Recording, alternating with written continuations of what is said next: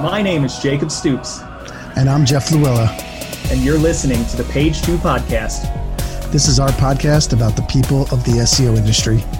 We chronicle the real-life stories, experiences, challenges, and advice from some of the most amazing people in the business. Today, we talk with Alicia, A.K. Anderson, former Associate Director of SEO at WebMD, former Head of SEO at HipCamp, and currently a freelance SEO. We discuss her path to SEO, discuss her pursuit of a PhD in mythological studies, discuss SEO news including page speed, talk about Google's acquisition of Fitbit, discuss the importance of SEO education and exactly what makes a good SEO teacher, and so much more. So get your popcorn ready as we tell Alicia's SEO story and have another great roundtable discussion.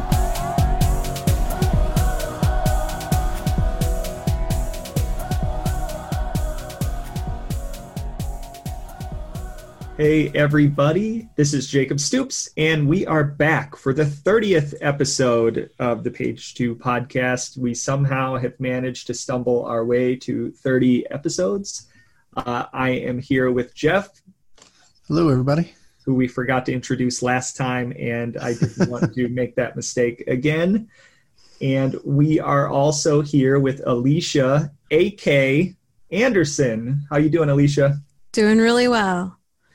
And Alicia is, right now she's a contractor, but she's a former head of SEO at HipCamp, as well as an associate director of WebMD. So a lot of really amazing experience coming from Alicia's side. Thank you for having me today. You're welcome. So I hear by reading your Twitter bio that you are a storyteller. So tell me a story. How did you get into SEO? Tell me about yourself. Let the listeners know who are you? So in the early to mid 2000s, I was working for Bell South, which if you don't live in the South, it was originally taken over by AT&T. And in that time period, I was a billing manager, and I was doing data analysis, SQL database queries, and dealing with data at a very minute dollars and cents level, to the point where the big project I did was how to round or truncate your minutes into dollars. It was ridiculously detailed. I made the career decision that I wanted to work more in Word than Excel. I said, I want to write. I want to do something that's creative. I'm tired of all this data, which is because I then ended up in SEO. But where I ended up going with that urge was, this was in the era of the bygone days of pre-Panda of content firms. And you could write content on the internet and make like a pittance for any number of sites. And it was how I went about gaining work experience in SEO. Because what I was able to do was create web content and then track how it performed.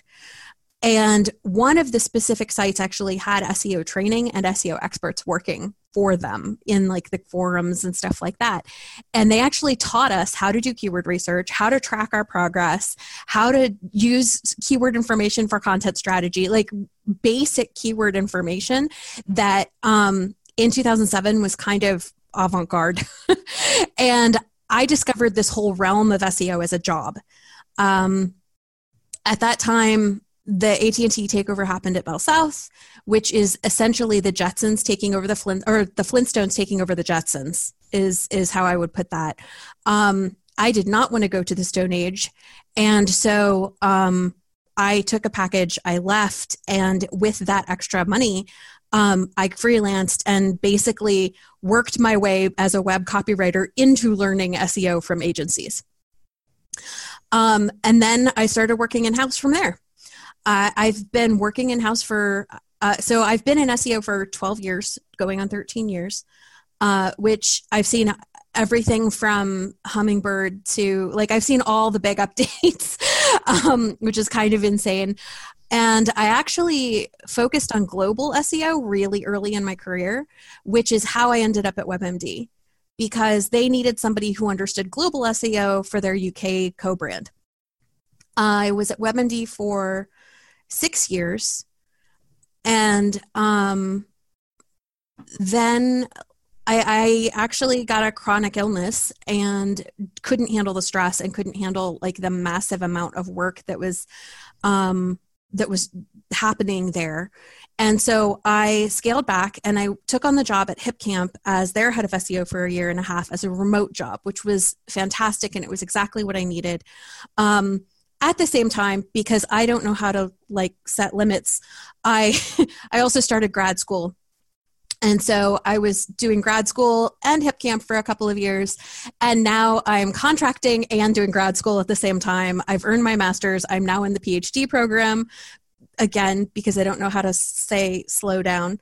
And yeah, I'm contracting and enjoying it. I have about a dozen clients right now, some through an agency that I work with and some through personal contacts.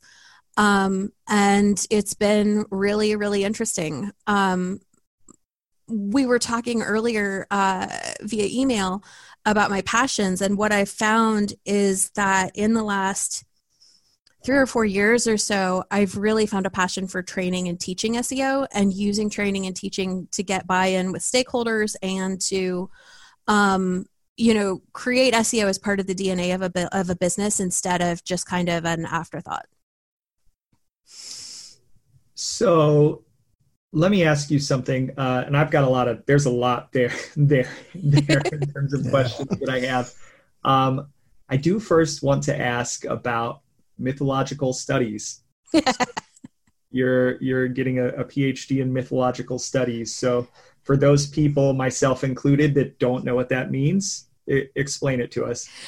So my program is of the lineage, the academic lineage of Joseph Campbell, which is a concept of comparative mythology, cross-cultural comparisons of mythologies, as well as kind of the underpinnings of what makes this culture way over here and that culture way over there have very similar myths. And understanding, did the myth just travel and they're telling the same myth, or did it arise separately and this is a part of the human condition and a part of our psychology? So that's essentially what mythological studies is. It's a global, cross-cultural, psychological look at myth. So I find it fascinating that an SEO is studying myths and mythological studies. So I guess I have to ask, what's the biggest SEO myth you've come across? The biggest SEO myth I've come across, honestly, I have an entire shelf that is nothing but that crossover, like Technology as Symptom and Dream is the book I'm staring at, and Internet Dreams. I think that as Google is attempting to meet human needs by using AI and algorithmic answers, they're attempting to mimic human behavior and understand and break down human behavior online. And one of the myths that I think is happening is that the whole, SEO and UX side, where people are saying, if you solve for UX, you'll solve for SEO 100% of the time. I believe that's like kind of my answer of, if it comes down to doing this for the user or doing this for SEO, do it for the user. But at the same time, I feel like Google is not necessarily all the way there yet. And sometimes you really do have to spoon feed the Googlebot just a little bit, because solving for UX 100% still isn't going to get you there. At the same time, I do think that Google is really trying to emulate the human response. And so it doesn't make sense to speak to it as if it's a robot. either. So it's like you're talking with, an android or Data from Star Trek The Next Generation or something that has like somewhere in the middle. Yeah, I think this, it's interesting. We live in an interesting time and space within SEO right now, where on one side, things are getting really, really advanced in terms of Google and other search engines, but mostly Google, their use of AI, and their ability to render websites, to understand the difference between very similar queries. And then on the other side, we've got sites that, I don't know, Jeff, you tell me, and Alicia, you tell me, like, I feel like a lot of the stuff I run up against when I'm helping clients is still incredibly basic. Like, we're helping them like learn how to walk when over here, Google is very focused on, to use an analogy, I guess, running.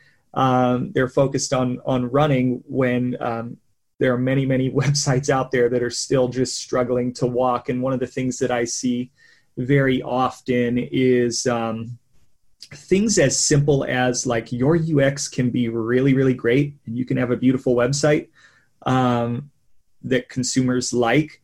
But if you're missing the content that people search for, you don't have a lot of chance to be successful. Like, your site can be technically well optimized. I work with a client that is exactly this way. They've got a really good brand, a really technically well optimized site, but they have been missing some key content. And until they've added that key content, they've been like, we don't get it. Why isn't SEO quote unquote working?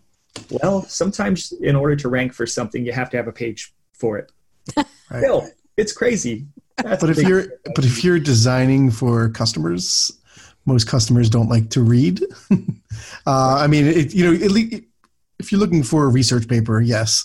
But when you're looking at a product, I think it's like you want a couple of points about it. And I think most of the time you're probably reading reviews. But at the same time, it's interesting because the design folks don't like to put lots of words onto pages because, again, people don't want to be bogged down with all this content, though Google needs it to read. So I think it is one of those, I'm not going to say a battle. It's really becoming everyone get on the same page. Like, we have goals. We need to have traffic. These are some things that Google needs. And at the same time, we have, design needs, right? Again, if it was up to SEOs, I think most of our websites would look like Wikipedia, which is because we're like, hey, great, here's a whole bunch of content. So we need to have that balance there. So, yeah. And I find with like B2C customers specifically right now, what I'm bumping up against is the what is it? So many of the head terms, the ranking is educational. It's a what is query. It's an informational query. And that's where you want that Wikipedia page that is like a big long list of all the things you ever needed to know about this thing. And the issue is that most of these companies that are B2C are their decision makers and the people who are searching for them are people who already know what it is. And so to convince them that they need a what is it page in order to round out their content portfolio when their clients and customers and the people who are landing on their site already know what it is, that's that balance. That's that, like, okay, but you kind of still need a what is it page. Yeah. Very high funnel, low conversion stuff, introducer content, I like to call it, but not necessarily transactional content. Right. Yeah. Well, and the thing is that's not where their customer is, mm-hmm. But it's where the search traffic is. So yep. It's absolutely something I bump into constantly. Yeah, I see that type of content, and when I'm trying to sell it, I try to sell it obviously for the that's where the search traffic is, and the question I get is, do I even want to rank for this? And for me, like, for the most part, the question is yes, because you're potentially, running, exposing your brand to a lot of different consumers. And maybe one or maybe two or maybe three of those consumers will later on down the line, maybe not immediately, turn into customers because they weren't aware of your brand before, and now they are because they've read that piece of content. But is everybody that hits that piece of content going to be a converter? No, definitely not. I think that there's definitely a brand element. There's a marketing element to the brand there. The other element of that I see, and I see it even more now, is contextuality. Each site has an aboutness. It has a context. And what I find is that you have to have that what is it, and you have to have that established expertise in your field for that contextuality, because ranking well for the what is it, even if those visitors aren't converting, will help you rank well for the things that the what is it is linking to. Yeah. And so I find that contextuality tends to be more of a play there as well in a lot of those spaces, especially when it's a really complicated thing. We're the experts in this 50-word thing. It's like, okay, well, we need a what is it then? I think this whole discussion really comprises, and I hate this word, but the EAT, expertise, authority, trust. Yeah, I think that building that full portfolio is all about establishing EAT, which I really hate that I'm using a buzzword, but I am. To go back, I do want to go back because we got way down in the weeds, and that's cool. I love getting in the weeds, like my favorite thing to do. But you mentioned stress, and I think on the agency side, like, it's a big giant ball of stress all the time, especially now in the holiday season. I also find it ironic that you were working at WebMD when you were having this stress and kind of the medical condition that you mentioned. So I guess talk to me about the process of what was working at WebMD like, and I'm just also thinking about other people that might be going through this. How did that stress kind of come up for you, and how did you deal with it? The stress was absolutely, a joint effort in terms of my own inability to set limits and the demands of the company. I work a good bit on the agency side right now, and I find the stress levels very different. I find the stressors very different. On the in-house side, what I find, it's funny, you said the irony about working at WebMD and that I was having health problems because of it. In psychological terms, basically the concept is every time you invoke one thing, you also invoke its opposite. So WebMD invokes health and also invokes ill health. And I think that's part of what happens in the office culture. You have to really have super strong boundaries and really set limits in any in-office environment. I've worked in so many corporations where the corporation will eat you alive if you let it. And I think that's true of any employer these days with, the way that our world works. And I believe that part of it is about that setting of limits. One of the issues that I bumped into was adequate resource planning, because I was the cycle of hiring help is so long. It's such a long ramp. And Jeff knows this. The Atlanta market we've got kind of a weird mix of people who have SEO experience. And so getting the right person to hire in the Atlanta market is tricky as well. And so that long ramp of resource, getting the right person in often happens 8 months after the project started. And then you've got to train them, and they have a 6-month ramp up, and now the project is in full swing, and you're like, good, allow me to overwhelm you. And I think that honestly, my own, just the resource planning of understanding where the business was going so quickly, and then having that kind of lead time for resource planning was a big part of it. Another big part of it for me specifically was there's a battle, especially with a publicly traded company. WebMD was taken over and is now privately owned since I left. But at the time, it was beholden to the quarterly shareholder reviews, and it was a publicly traded company.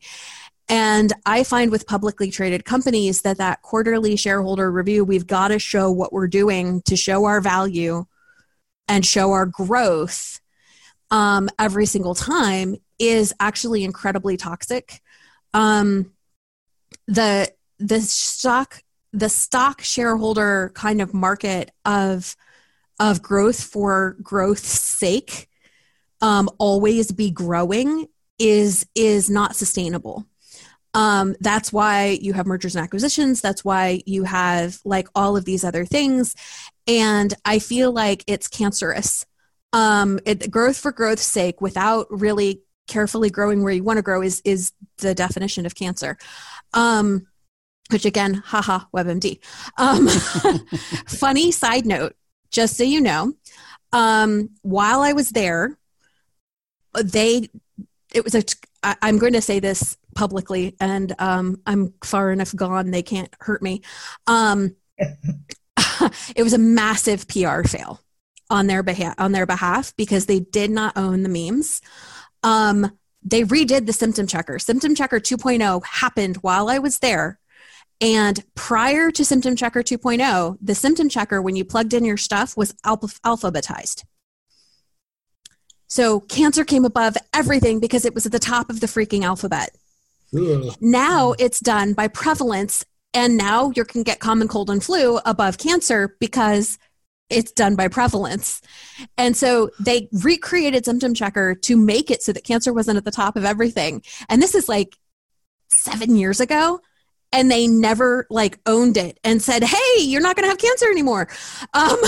They never like played with it and said, this is what we can do. Like Symptom Checker 2.0, it's not alphabetical anymore. Like for me as like an internet marketer, I'm like, oh, that's such a loss. Like that's such a waste to not just own the funny and go with it. But anyway, the growth for growth's sake model is really, really hard for any SEO team. Because first of all, SEO takes time. A lot of our efforts, it's like, yeah, you'll see that effort in 3 quarters. So what have you been doing this month? Well, what I did a year ago, or what so-and-so screwed up 2 years ago. And so that growth pattern for those traded companies can be the source of so much stress when it's unrealistic. And then it comes down to messaging, and it comes down to, can your C-suite hear those messages? Can you adjust what you're saying? How do you talk about those things? Like that becomes a whole another ball of wax. Getting out of that pattern for me was really, really important in terms of stress. Just getting out of the not having enough help in the right time and getting out of the pattern of the growth for growth's sake was really, really important. I used to prefer in-house because I liked seeing the long-term results. And right now I'm really enjoying agency because I can go, here's all of the things that you need to fix. Bye. And I don't have to wait for that, but we're not growing every quarter, which is actually quite a relief, honestly. Yeah. I mean, it can be a relief. I do sometimes want to see things all the way through to the end. And on the agency side, if the clients don't necessarily see that growth, or at least are aligned with your vision of when the growth will happen. I have plenty of clients that have been like, cut your contract because we haven't seen the growth we wanted to see. So that's stressful on the agency side. But if you're aligned with the client, and I think it is the best side of things in the agency world, just because one, you get to do a whole bunch of different, like you get problems thrown at you all the time, and you get to, try to solve those problems, which is great. But sometimes I do feel like I walk on eggshells a lot with clients because one, you don't want to call someone else's baby ugly, even if they're paying you for it. And And I've worked at some large agencies where we made the ugly baby, and I got to then tell them that our team we made the ugly baby. It is interesting in that approach too. So you guys are touching on kind of an interesting point that I feel like we deal with all the time. So like, I'm just going to give a little bit of kind of a case in point. So I've got 2 clients, one of which, I don't want to give away too much information, but I'll say client A, we've been working with for a while, off and on by their choice. And their traffic, because of our recommendations, is growing wildly. But because they I don't even know exactly what, like can't see it. Like they can see their traffic growing wildly, but I think that there's a belief that maybe it wasn't due to us or our recommendations or all of that. So there's that on one side. And on the other side, there's another client where we've had a very successful year and we've overcome a lot of challenges, and their team is very, very small, but we've made progress, but it's not yet the type of progress that has produced tangible results from a traffic standpoint. It's a lot of coming out of nowhere and getting right on the cusp of doing great things because you were nowhere before. And the next phase is going to be moving from being on the cusp to pushing it into a position where the tangible results will start to show. It's a lot of stuff happening below the surface. And I have a great relationship with that client. And like, there's no doubt that they're going to continue to work with us. And it's just the juxtaposition. Client A doesn't really want to work with us and they're getting great results. Client B, results aren't there yet, loves working with us. We have a great relationship. And it's just like, this world that we live in is insane. And sometimes the thing that you think should be true is not always true. And it leaves me kind of with the question, how do you best, and this deviates from the stress question, but how do you best and this actually does stress me out and keep me up at night. How do you do a good job of messaging the real story of what's actually going on when the C-suite only looks at vanity metrics and sometimes doesn't even look at that, or when the C-suite doesn't know the full story and is coming to you with whatever they believe to be the truth, whether it is or not? Like, how do you deal with that? How do you get them to see the light? How do you build that dam and build that relationship?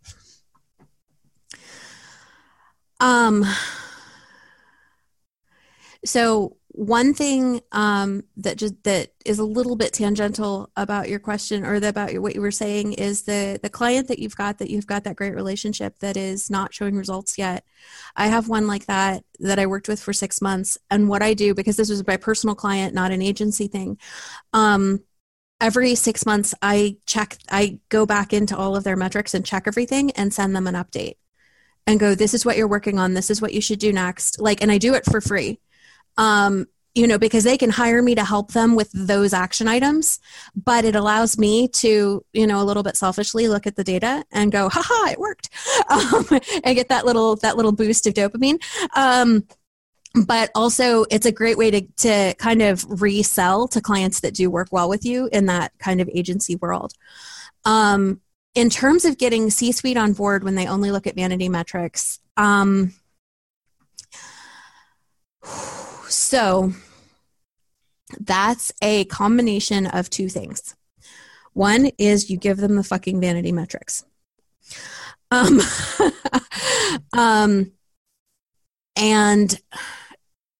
if you can get other stuff that really has to happen in order to give them those vanity metrics, great. One of the things that I've spoken about on multiple occasions is translate your goals into their monopoly money. Do a currency conversion. If their vanity metric is something you don't care about, but you can currency convert your metric into theirs, do it.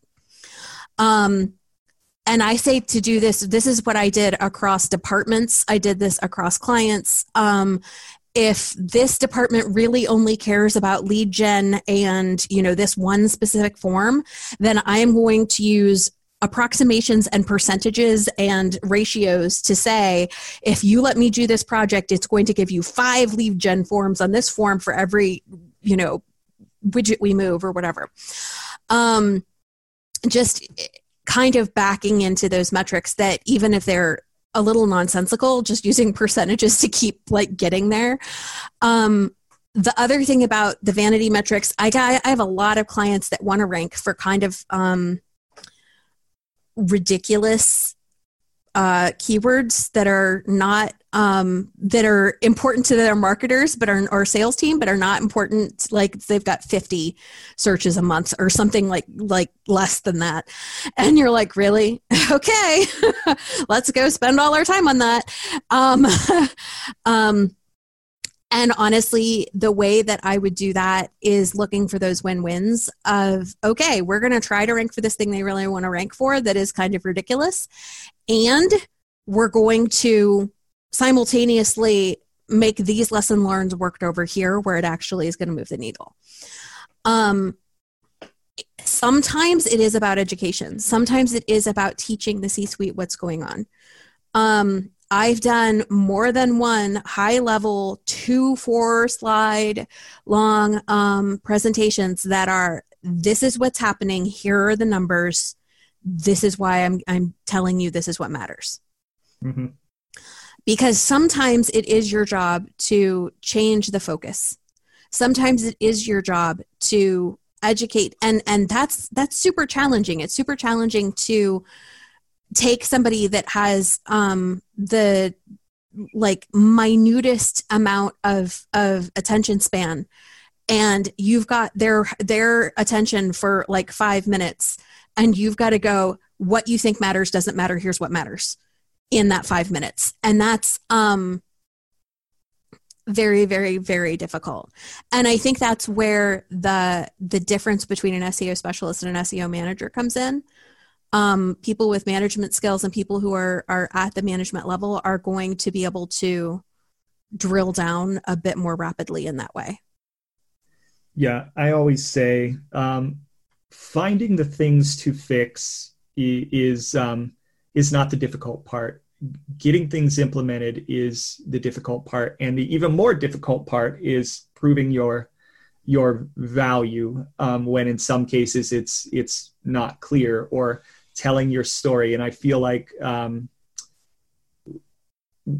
talking to executives in C-levels or VP or whatever, higher ups, leadership within a company is something that, like, I don't feel like anyone starts off as a natural at doing that. I think it takes a while, and I find myself even kind of deeper into the experience side of things. Like, I've been doing this for a long time, and there are times when I still just don't know what I need to say to make them understand. And it almost becomes a bit of a psychological exercise where you have to play out different scenarios and put yourself in their shoes and try to predict what they want to hear from you that will turn them in the way that you need them to be turning. So my hack for that was, because I was known for writing emails that were way too long. I was known for writing these like novel emails, and you guys are both laughing, and I know that you totally understand those like super, super long emails. So I will write that email with all of the because this, and here's the data for that, and here's this, and here's that. And then I will write the TLDR and put that at the top, like, because we're used to doing that, right? That's like part of our world, is doing the TLDR, right? Then I will take that entire email and save it to Word and send the executive only the TLDR. And that tends to be exactly what you needed to say. Yeah. And then often they're like, do you have further data about blah, blah, blah? And you're like, why? Yes, I do.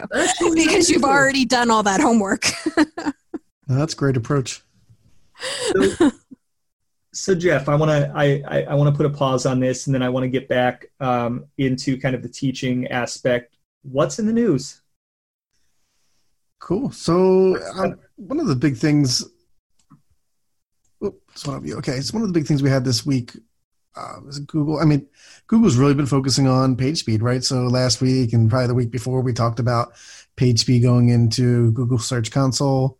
But now they're actually looking to build badging into Chrome to let people know that sites are slower or faster than, the average bear, I guess.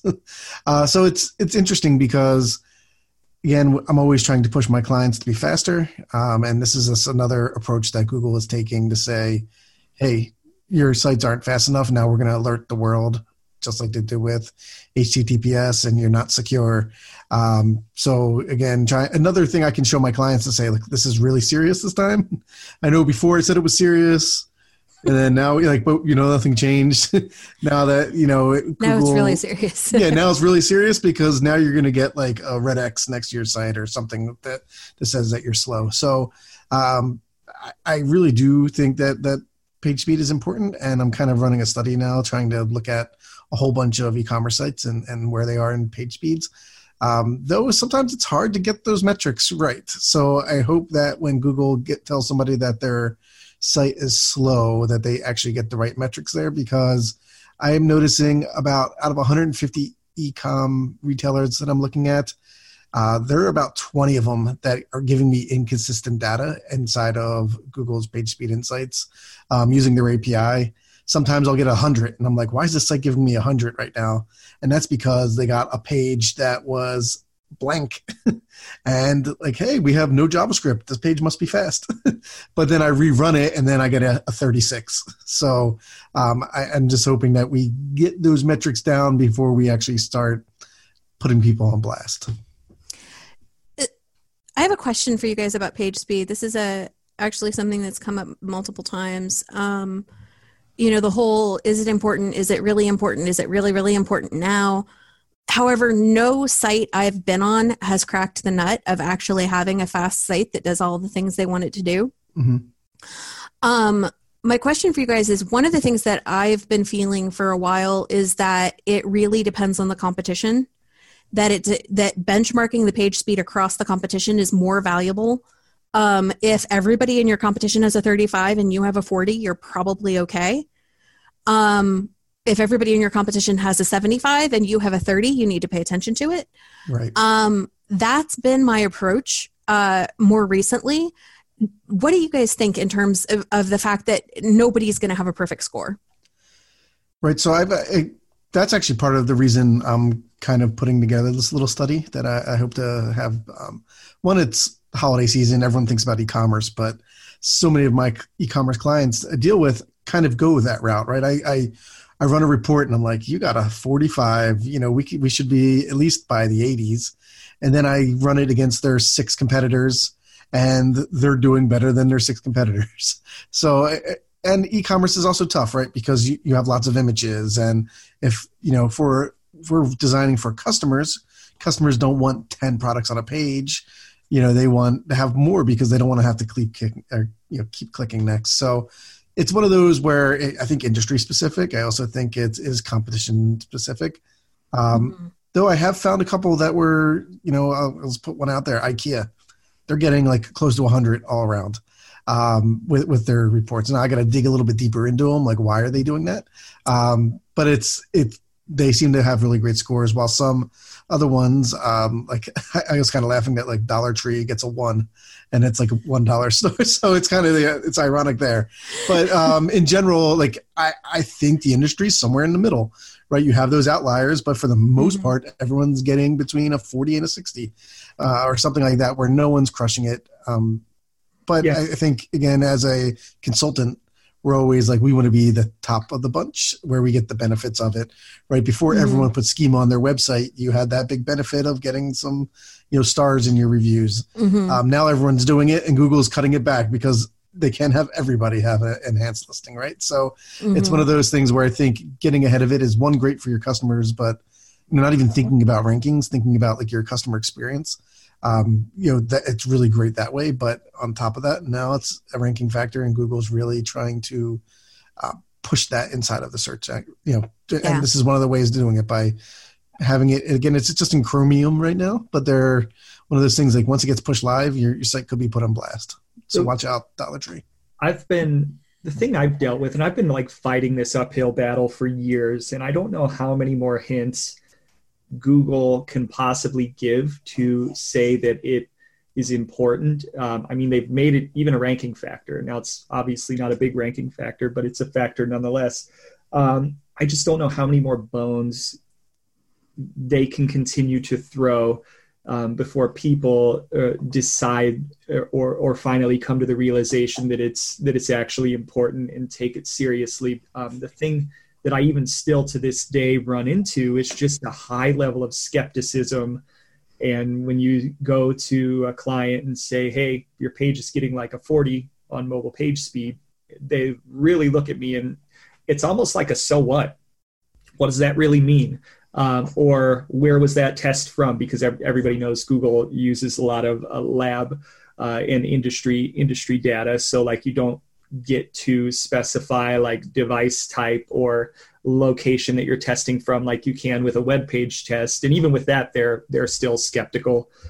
So there's, for whatever reason, a lot of skepticism. I will say that in the few times that I've been able to convince clients that this is the right thing to do, it came down to money and putting the money like very clearly on the table and showing them how much money they were losing by not improving. There's any number of studies that talk about the effect of the inverse relationship between load time and conversion rate and revenue. The higher your load time goes, the worse the worse your conversion rate is and the less revenue that you get in the door. And I remember like clear as day sitting in a meeting with a huge hospitality client at another agency and telling them, and even when I made these numbers up, I felt like these are ridiculous numbers, but then I realized like the scale, no, this could actually be right.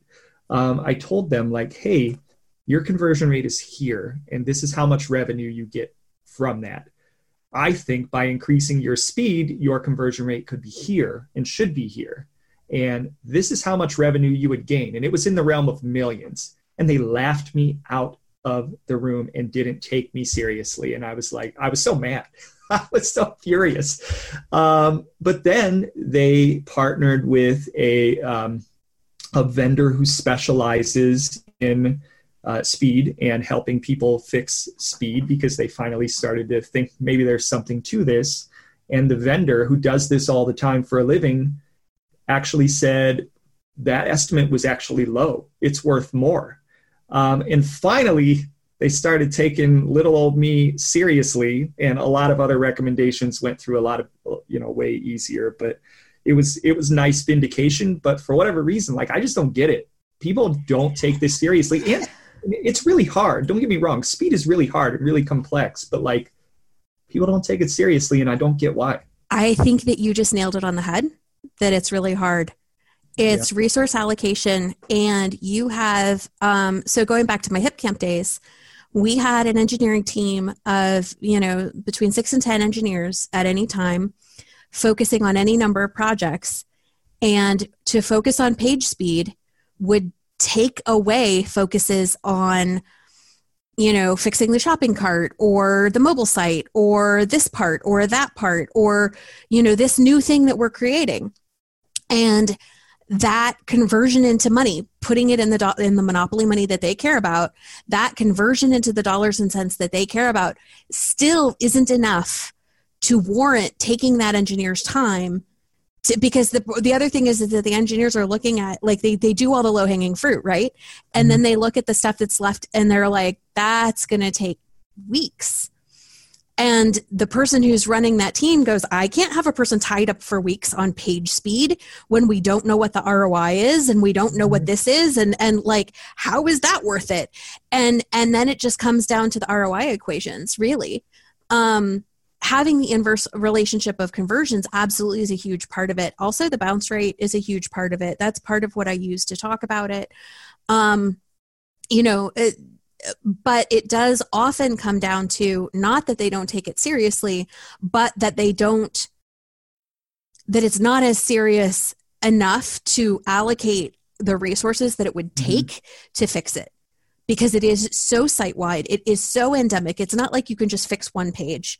It's not like you can just like pull a couple of levers. These are like, you've got to restructure your JavaScript. Have fun. You know? There are some basics pages, and all of them have giant images. Tell your designer to have fun. Go fix them all. And that's saying there are some things you can do that are basic, like giant images. I have, one client who continually, in their main navigation, they have a drop down where they put a little image on the bottom of the drop down, and it changes monthly, and it's always 2 or 3 megabytes in size for some reason, right? And it's on every single page throughout the whole site. And once I put a ticket into their ticketing system, we get it fixed. Next month, the designer uploads another one that's set. So that's where training and process is so valuable. Exactly. And education's awesome, because a lot of times I'm personally dealing with so-and-so who works in this department. Sometimes it's the tech team. Sometimes it's the marketing team. Never is it the design and the design team. So it's like one of those where, and designers, nobody wants to really be told what to do. I used to be a developer, and SEOs used to come to me with their list of keywords and title tags, and I was just like, get out of here. Like, I'm trying to solve the world here, by coming up with new fancy ways to code a site. And then once I moved over to the SEO world, it's like, that's, again, things that we need to do, but there's so much other things. And I wrote like a 27-page document for my one client who kept on having those issues, just about image optimization in general. And I kind of white labeled it, so I give it to any client. But at the same time, it's like, this is one thing we could do on our site, which shouldn't take any tech time. It's just once we learn that process, we can update our images and we'll save 3 seconds or whatever that would be. So this is why I'm glad that there are services like Cloudflare and Cloudinary is another one that are beginning to take this out of the designer who doesn't give a shit about page speed or anything. It's just trying to do their job, which is design a beautiful site and a beautiful image, whatever it is.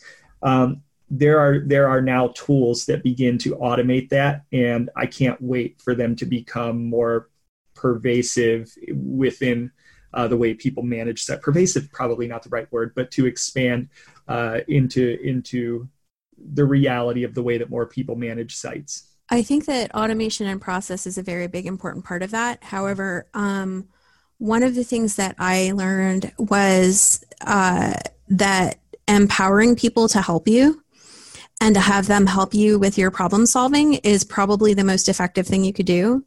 Mm-hmm. So going back to WebMD, it's a site that is really dependent upon SEO traffic. And so our department had a little bit of clout. And so I was able to kind of swing that very gently into providing an SEO 101 for any new hire coming in the door. Because basically the office where I sat in Midtown Atlanta had about 200, 300 people, and every single one of those people touched SEO in some way, shape, or form. They made my life good or bad, depending on their day. And I needed them to know that. I needed them to know that they were doing SEO regardless of whether they knew it or not. And so I did a little top hat and tails gig for new hires every couple of weeks. I would go in and do this hour. And essentially the whole hour was where our jobs intersect, where you're doing SEO, and when to call me. And hi, I'm friendly. This is what I look like. Say hi to me in the break room. And I'm such an introvert. It was really, really funny that I knew like the entire company because of this. So the way that shook out was that the managers of these teams would sit in on these classes, and they would go, "Oh, this is amazing! I want this for my entire group." And then I would get invited back to do a lunch and learn for the engineering team that was SEO for engineers, or a lunch and learn for the design team that was SEO for designers. And then I'm in the room with the entire design team for an hour, and the being able to show them, okay, file size, this is what the difference in file size does. This is what the file type and the way you're saving it does. Please do this. This is what file image naming conventions matter, and this is why this is what I keep asking you to do. This is how this actually integrates and works on the site. And then this is how you're succeeding. The key to all of it was not just this is how you're making my life difficult, but also this is how you're winning and something you can put in your performance report. And I became the go-to person for everybody to go, what can I put in my performance report about image sizes and image search and, the improvements in page speed. And like, I literally had one of the engineers buy me a steak dinner because she was like, you just completely got me my bonus because you gave me all the metrics that I had no access to otherwise because I don't understand how Omniture works, and this was awesome. Thank you. And so that was actually like, I became their source for those metrics. And so I'd be like, okay, so image search, this is where your images are showing up in search results, and show them the Search Console report and let them see which images are kicking ass, and show them the searches and actually show them what the search results look like, or the image carousels where those call outs were. And suddenly they're like, oh, this thing I'm doing is actually visible on Google, and they can like go home and show their kids, and believe it or not, they do. They go home and show their wives and husbands that this is what they're doing because they're like, I learned something new today. And they get excited about it. And then all of a sudden you have buy-in, you have cooperation, you have a teamwork that is cohesive. And then you can say, hey, as far as process improvement goes, can we make saving files a smaller thing as part of your process? Ding. And then they like you and they'll do that. It's the softer side of evil. Yeah. So this is why I'm passionate about training. It's very important. Very important. Cool. We just beat the shit out of page speed. Yeah, I know. So one of the things that I kind of think ties into, WebMD in a way, though it's not really WebMD, is that Google just bought Fitbit.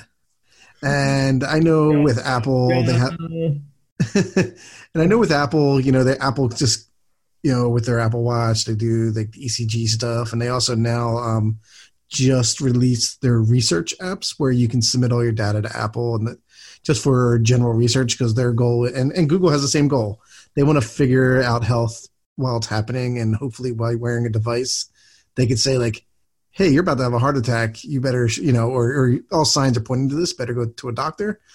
And a little bit of me in there is like, it's not right away, of course, but what if like it's also affected, like you went for a run and Google knew you went for running and you get back and now you have an ad for Gatorade because, hey, you're parched, or if you're, your heart rate is up and it's nighttime and hey, here's an ad for melatonin. Maybe you're having trouble sleeping because we can track you now.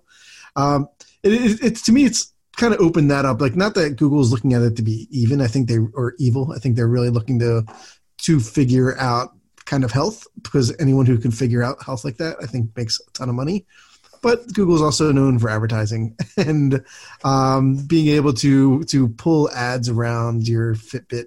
I think would be an interesting dilemma where it comes from privacy. I mean, hopefully that there is privacy laws that prevent this, but I think there's always ways to figure that out. And I think coming from WebMD, talking about stress, doing everything like this, like there's going to be devices, and there are devices that track all that.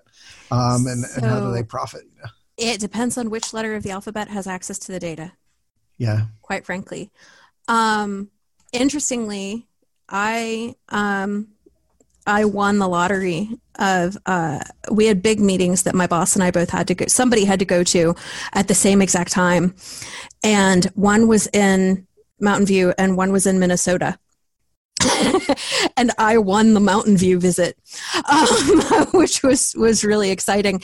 My boss had to go to Minnesota. And I went with a team to the Google offices for this like show and tell day between Google and WebMD. They like did the WebMD cupcakes and everything.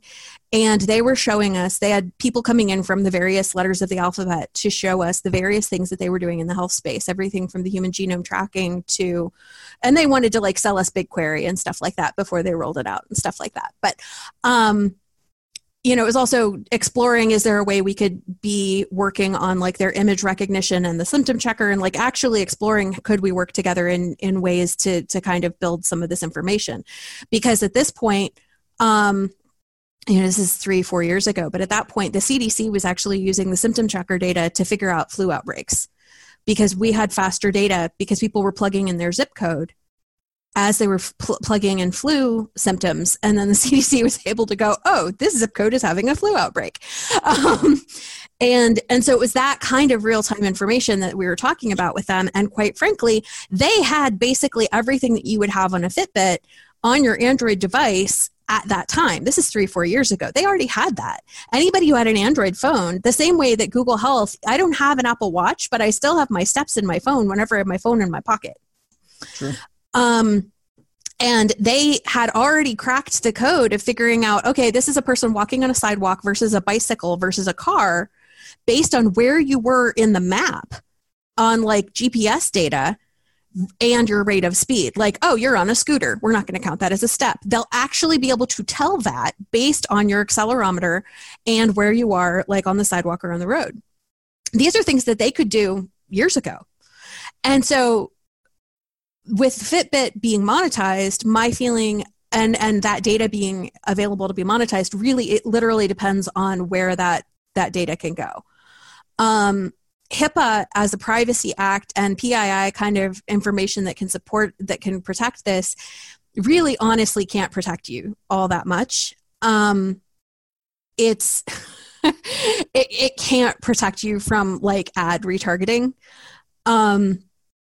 The reason why WebMD won't do ad retargeting on the stuff that you look up is because it's incredibly hot button. Because can you imagine, like, do I have an STD or am I pregnant? And then, having those ads following you around. That would be really, really awful. Especially when you're doing a presentation for a client. Right. Or if you're 15, So, oh, yeah, true. When you're 15. Yeah. Oh. And so it's just one of those, like, that's it wasn't that they couldn't. It wasn't that they legally couldn't. It was that they wouldn't because it was a bad idea. And so I think Google already could do all of those things if they wanted to. Sure. And yes, they are absolutely trying to crack the nut. They're doing a massive study with University of California in Berkeley, I think, where they have a clinic and they have like this lifetime study of people that they've taken every blood test known to man. And they go in and do these like massive physicals, like all the tests that you like never run, like that your doctor just doesn't bother with unless you have a symptom. They run all of them. They also run all their DNA markers. They also run all of this stuff. And then they watch and wait and see if they get sick.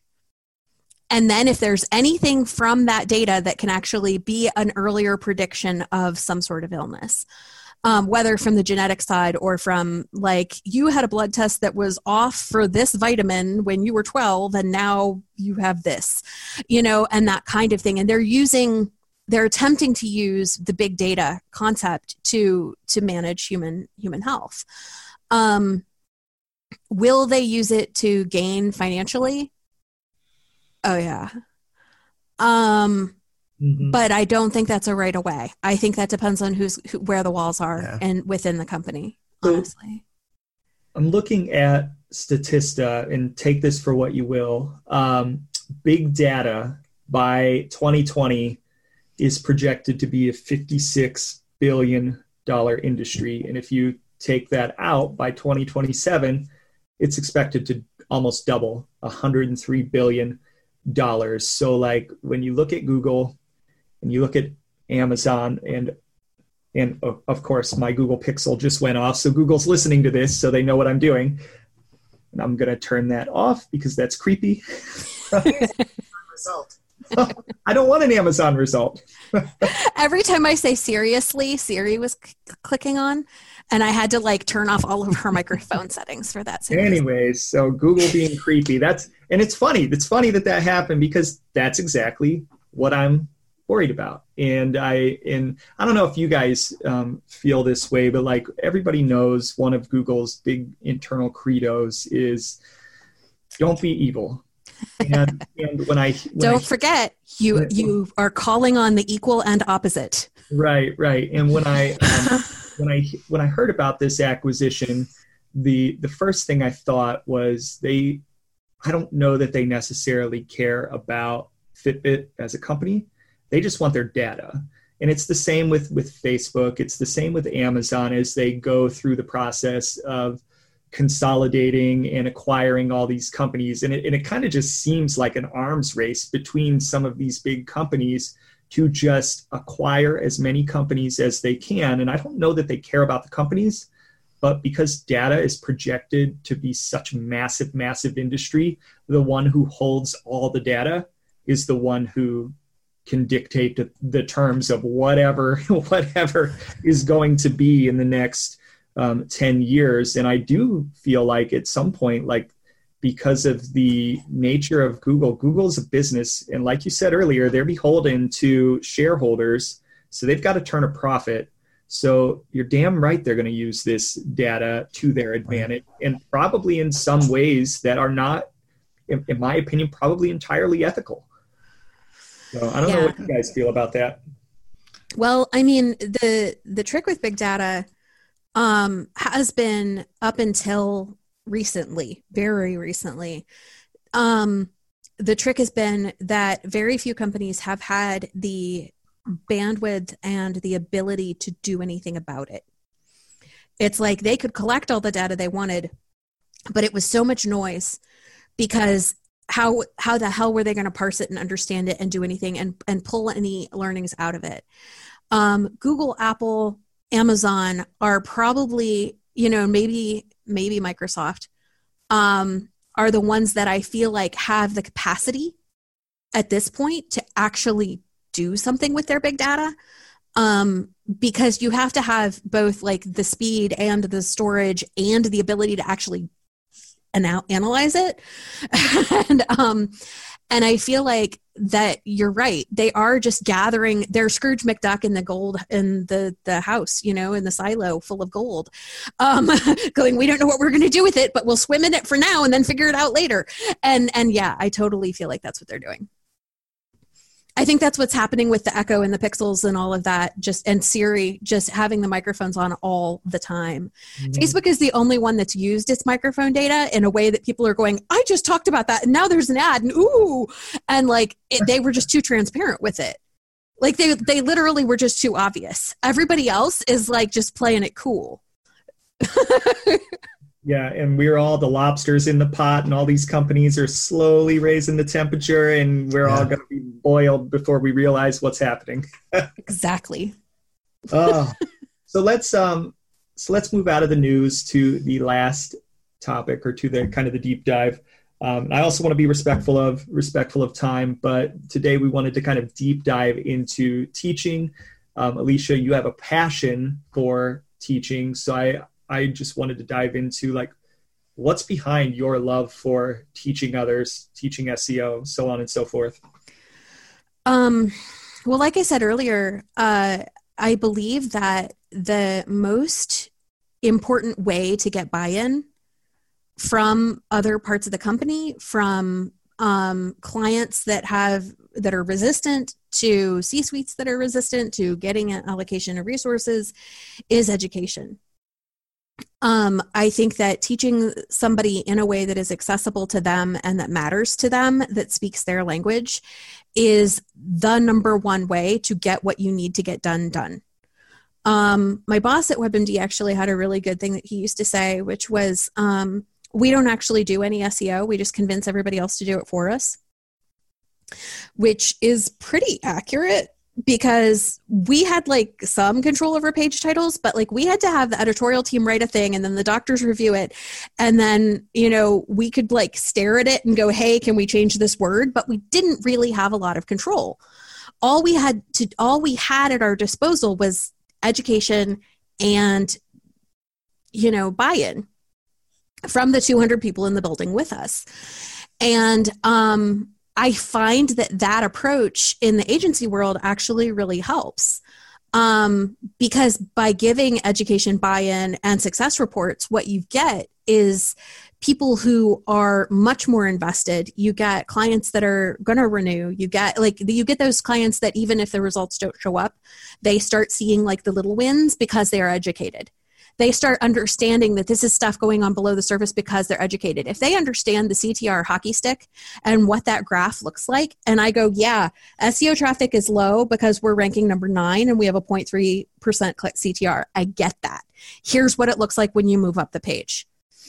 And they understand what that hockey stick looks like. When they really can get that, then they're like, all right, let's go for number 7, like they get all in. And that buy-in is what makes us move the needle. That's where you get the resource allocation. That's where you get the people taking you seriously when you go really seriously. Page speed matters, y'all. One of the things that I found that helps the most is speaking in terms of metaphors. I honestly believe that a lot of the issues that come with SEO in our world is that people get stuck in the jargon and they don't explain it in simple enough terms to make the other person actually understand. They're very concerned about sounding smart and being correct and not worried about the other person truly understanding, which I just wear like my teaching hat comes in so much. Because I prefer not to use the jargon. Like you were like, I don't want to use EAT. And I was like, yeah, exactly. I won't use EAT. I'll say the context of your site matters. And like, I'll take it all the way back to like when you were in 3rd grade and you were learning from context clues how to understand a sentence and you came across a big word and then your mom's like, figure it out. And, like I take them to the 3rd grade with that. And then I walk them through understanding context clues as a Googlebot. And then I'm like, now understand Googlebot, with Hummingbird, they became like a college freshman of understanding context clues. And I was like, and now they're like smarter than us. And so it's the idea of contextuality. And then I'm talking in terms of context and not talking about EAT. I'm really talking about EAT, but I'm not using the jargon. Yeah. And I find that using that kind of teaching methodology tends to win people over and get them on board a hell of a lot faster. Other stuff that I talk, one of the things that is really funny is people at WebMD, the metaphors and phrases that I've coined, they thought were industry terms, so much so that they didn't know when somebody else didn't know it, that was like, they were like, oh, clearly you know nothing about SEO, because I made it up. The editorial team at WebMD thought that keyword cannibalization as a term was oogie. So I called it sibling rivalry and told them to pick a favorite child. It's the same thing. But they all thought sibling rivalry was totally an SEO term, like all over the world. And so it's the same concept. I'm like, the kids are arguing in the back seat. You want one of them to be in the front seat. So, shove the other one off into the ditch. And it's... and like it's that concept of humor and like visual images where they're like, okay, I'm going to pick a favorite child, and that's a great analogy. And talking in those metaphors is, I find, really, really helpful. I use them constantly. One of the ones that I know a lot of my team is sick of hearing, but it works so well, is I talk about 301 redirects are permanent address changes with the U.S. Postal Service, and how if you've moved around a lot and done a lot of address changes with the Postal Service, you know that if you do too many in too fast a time, you lose bills and possibly checks. Like the Postal Service doesn't know how to find you. Things don't get forwarded to the right place. It's mayhem. And so you want to do them with great care, great deliberation, and probably no more frequently than every 6 months. And comparing it to just an address change, which is what it is, but actually making it something that is real life that they can hold in their hands. Like you can actually hand somebody that U.S. Postal Service envelope and go, this is the thing you're doing with that 301 redirect. And if it's a 404, it just means you moved and didn't fill this out, and you can like really explain server header responses by using this one stupid form from the post office. But it's tangible and it's something they can think about. Like they can think about bills and checks coming in. They can think about, like, they have this tangible, relatable thing. They don't care what the numbers mean. They care what the actual effect is. And so that's the kind of thing that I use when I'm doing client education, as well as when I'm talking to C-suite. I use these same, like, I'm not talking down to a person. I'm just assuming they don't give a shit what a 301 is. Mm-hmm. And they don't care to know. They don't care what acronym I'm talking about. They just want to know what they need to know. And so those are the kinds of metaphors that I get into using, and people laugh that I do it, but quite frankly, I find it is incredibly effective. Because you have people who understand, oh, we don't want to do too many 301s, we'll lose bills. Yeah. So I have a question. So there's, like, we don't learn this in college, right? SEO in general is not being taught in schools. Maybe there's a class, or maybe there's like some high level stuff, but we've learned, like, I've spent countless and endless nights learning, trying, adding stuff, failing, getting stuff good, like reading, doing all this stuff to get to where I'm at. And I've been doing that for the last 10 to 15 years and doing that. And I have a ton of experience doing that.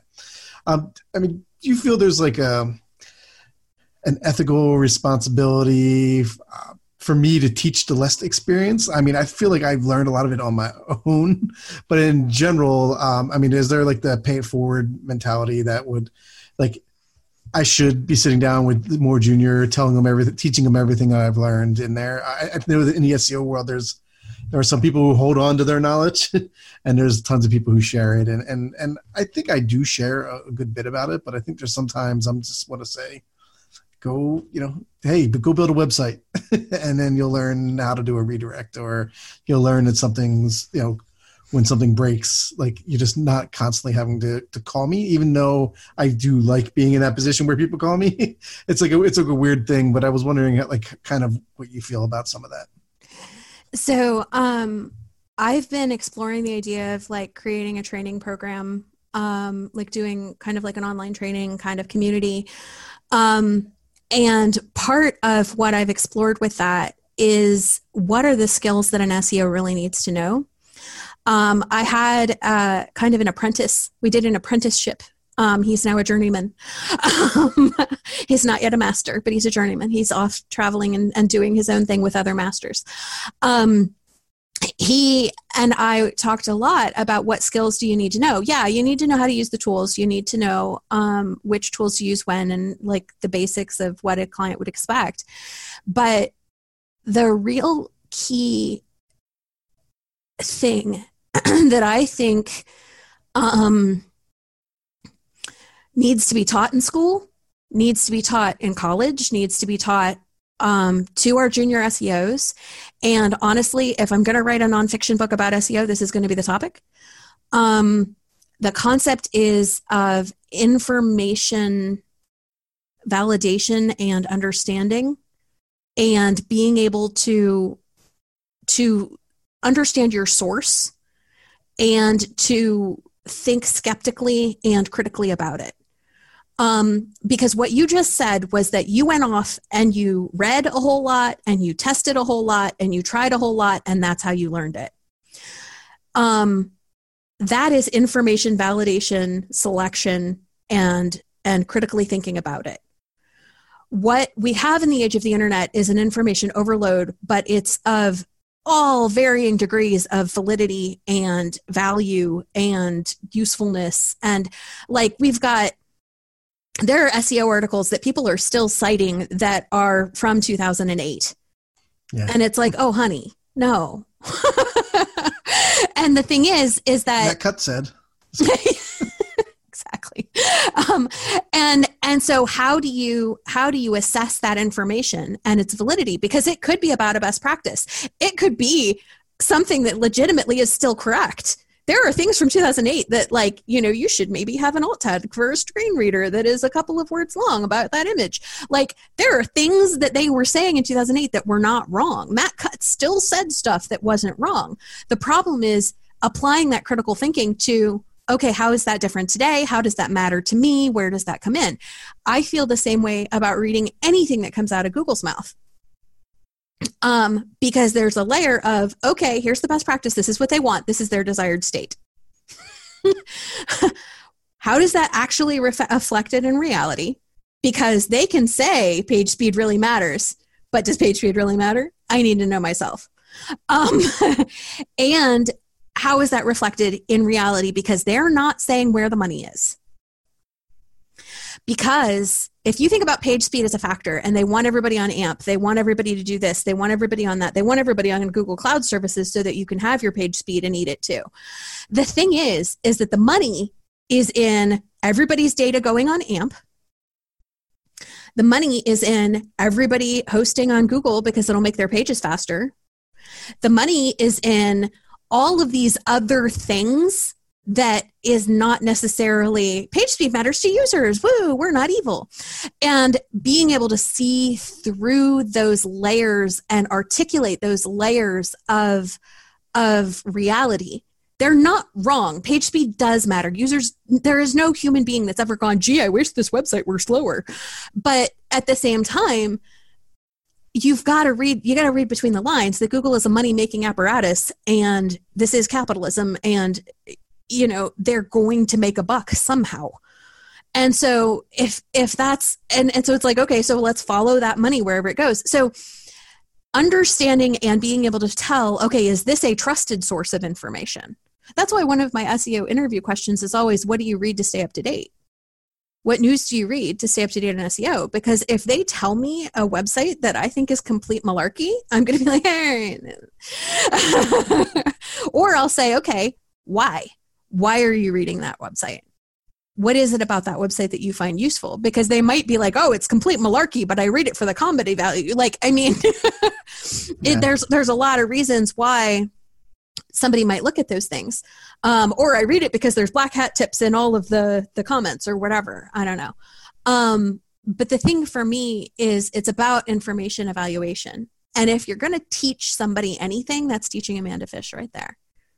Teaching them because we're all skeptics. Every SEO that has like an old salty SEO that I know is skeptical and paranoid. Every last one of us. The older and saltier we are, the more skeptical and paranoid we are. I like to say the more experienced we are.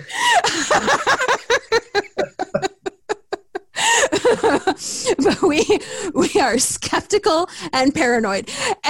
And I think that the worst SEO is a gullible SEO. And if you feel compelled to train a junior up, I feel like that is the skill to train them. That is the thing to hand on to. If you want to be Yoda, that's what you give Luke, because he's going to run off before you're done training him anyway. True. But and the thing that my apprentice kept running into was, I don't know how to do that. I don't know anything about that. I was like, I run into shit I don't know how to do every day. You learn how to Google it. You learn how to look up 17 sources on that one topic and like do a complete brain dump and then go, all right, this is how I'm going to test this. And that's how you learn. So I think the overarching question still remains, if you're a person that has a lot of experience, should you, maybe not can you, teach somebody else? Should you? Is it worth your time? I think that depends on the person. I think it depends on the person because our industry is so rife with weird, complex battles and drama, and so much of the like old stuff still getting sold and the snake oil still getting done. And I can't tell you how many people go, oh, I hired for somebody for SEO and I got really burned by it. Mm-hmm. I mean, I hear that daily. And is it if we are passionate about this as a effort, as a career, as a vocation, is it our calling and requirement to build others who are not shoddy snake oil salesmen? I honestly believe that that's a personal question. I personally was really burned out. I still am kind of burned out on SEO. And I find that teaching and training is a way for me to tap into a passion and be excited about it and feel like I'm doing good in the world, instead of just getting more Google visitors to this website. Like, it's it's a way that gives me meaning. And I think that if it's meaningful for you and it does give you meaning, then absolutely you should. Should everybody? I mean, probably not. And why? I guess why would you say that? I mean, not everybody is going to be a good trainer or teacher, and they might teach not wrong things, but they might teach things that are that do a disservice to others. I mean, not everybody's set up to be a guru. You know, that's the whole self-proclaimed guru thing, isn't it? Let me be your master. Like, it's ridiculous. Not everybody has those chops. And to know what, like I was saying, the difference between teaching a person to fish versus, you know, having them come back to me every time, having this apprentice that was sitting here every day.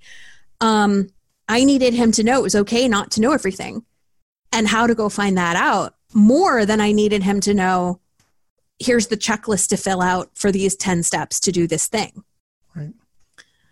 And so it depends on where you are. I know that a lot of people really feel like they don't want anybody else's bad habits. So they want to like grow their own juniors from the start and be like, oh, I want this like fresh new mind to mold as I wish. And that is absolutely a valid way to go about things. But I do find that you find blind spots in that, because that new person doesn't learn how to think in new ways without you. That's why an apprentice has to go be a journeyman. Often they might be your own blind spots. If you're molding them to reflect who you are and you have blind spots, well, they're going to have those blind spots as well. And yep. I think, I'm going to use a Star Wars analogy because it kind of sounds like we're talking about like Sith Lords here, but, but if you're a Padawan and you're looking at someone as your Yoda, your Jedi trainer, how do you know if your person that you're looking up to is completely full of crap? Is it a Qui-Gon or a Palpatine? Right. Yeah. Yeah. Well, that comes down to that question of information articulation and understanding. Can you tell whether that person is completely full of crap or not? A lot of people get sucked in by fake gurus all the time. I honestly think that a junior SEO, the clearest way would be to talk to another master. You know, if you're talking to a Qui-Gon, talk to the Obi-Wan, talk to Yoda, talk to some of the other guys and see what's going on. And if they go, oh, you're studying with him? Kind of crowdsource that information. But also I think understanding and knowing how to look up that information for yourself and double checking it is really important. Yeah, I think I would tend to agree, and I feel like I'm giving you these questions as playing devil's advocate. I am one of those people that feel like we do, as more experienced people, have maybe not an ethical responsibility, but some sort of responsibility to pay it forward, because there were people that felt responsible to pay it forward to me early on in my career. So I think I'm, to some degree, always going to be trying to do that. But I also realize that not everybody's passionate about that. Not everybody's good at that. Not everybody wants to do that. I will say for myself, in my career, more so than working with clients or any other thing, the area where I found the most fulfillment was when I was doing the teaching and helping shape young minds, quote unquote, teaching them how to fish. And even more happy for me was watching them then go out and fish and then take what they started with me and branch off and develop it even further. And then watching them start to teach other people how to fish. Like, you have no idea how amazing for me that felt, like, selfishly. And not that I think I'm like super great or anything like that, but it was for me a real badge of honor to watch people that I helped to bring up, helping to bring other people up. Mm-hmm. But I will say that there are people out there that are just, I remember early on in my career, there was a certain couple of people, early on in my career, I had created a blog that I called Agent SEO as just kind of a way to, well, blogging was big at the time. And I just like this podcast, I had a creative itch and I wanted to get it out there. So I would post SEO content, and they got so mad at me for, quote unquote, sharing the industry trade secrets. And I just never quite understood. And these people were supposed to be my, quote unquote, teachers. And this was, talking a lot about data, this was a data point for me that my teachers were idiots. Complete idiot. complete. And maybe they weren't idiots, but like, I just felt like they were off base. And for me, that was a point, a turning point for me in relation to my ability to trust them. I was never really able to trust them. But I also think, okay, we're thinking about this from the perspective of the people teaching. And Jeff, you said an interesting thing, go build a website. I think that those folks coming up in the space have just as much responsibility, like you said, Alicia, to go out and validate and test and learn. They have just as much responsibility to go out and do that. And I have to admit, sometimes I don't necessarily see the level of proactivity that I would like with the young folks coming up in the industry. Now that I'm one of the older folks, I would like to see more of that coming from folks that are new in the industry. Just, a curiosity, or hey, I want to go try building a website just to break things, just to see what will happen. And I fully realize that's not for everybody, but I do think that as much as the experienced folks, the old guard has a responsibility to teach people, especially if you're good at doing it. The people coming up have a responsibility to not just wait to be taught, to go figure things out as much as possible. But that's it. That's my diatribe. I agree with you that it is and that's, mythological studies, going back to my grad degree, the guru relationship, the person who's the student does have that kind of responsibility. They have to go do their work in those real situations. They have a lot more work to do than the teacher does, really. You made me think of a thing that a manager said to me once, and this is way back in the Bell South days. And this manager took me aside and said, you have a lot of knowledge, and you're mistaking that knowledge for power. But knowledge is only powerful when you share it. And that is kind of where I come from on all of this, is that knowledge is only powerful when I'm sharing it with other people. That's actually a powerful statement. So awesome. Well, I think that's going to be really careful of time because we're pushing an hour and a half now. So, so I'm giving you lots of editing homework. Yeah, no, it's great. And I guess my final thoughts on that aspect was I really feel that I am willing to teach, but you have to be willing to learn. And when, some things are complicated, right? And doing any types of coding or any types of tech, I focus on technical side a lot. There are some people who always want to know it, but really don't.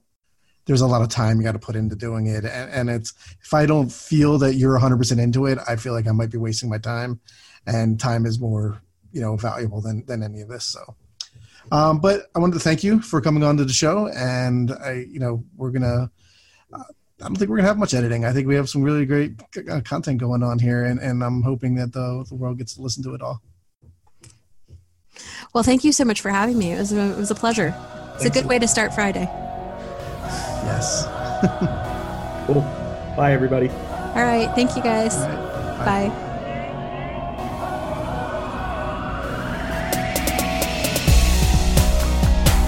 Thank you so much for listening to the Page 2 podcast. If you'd like to find out more about the show or listen to more episodes, visit us at page2podcast.fm.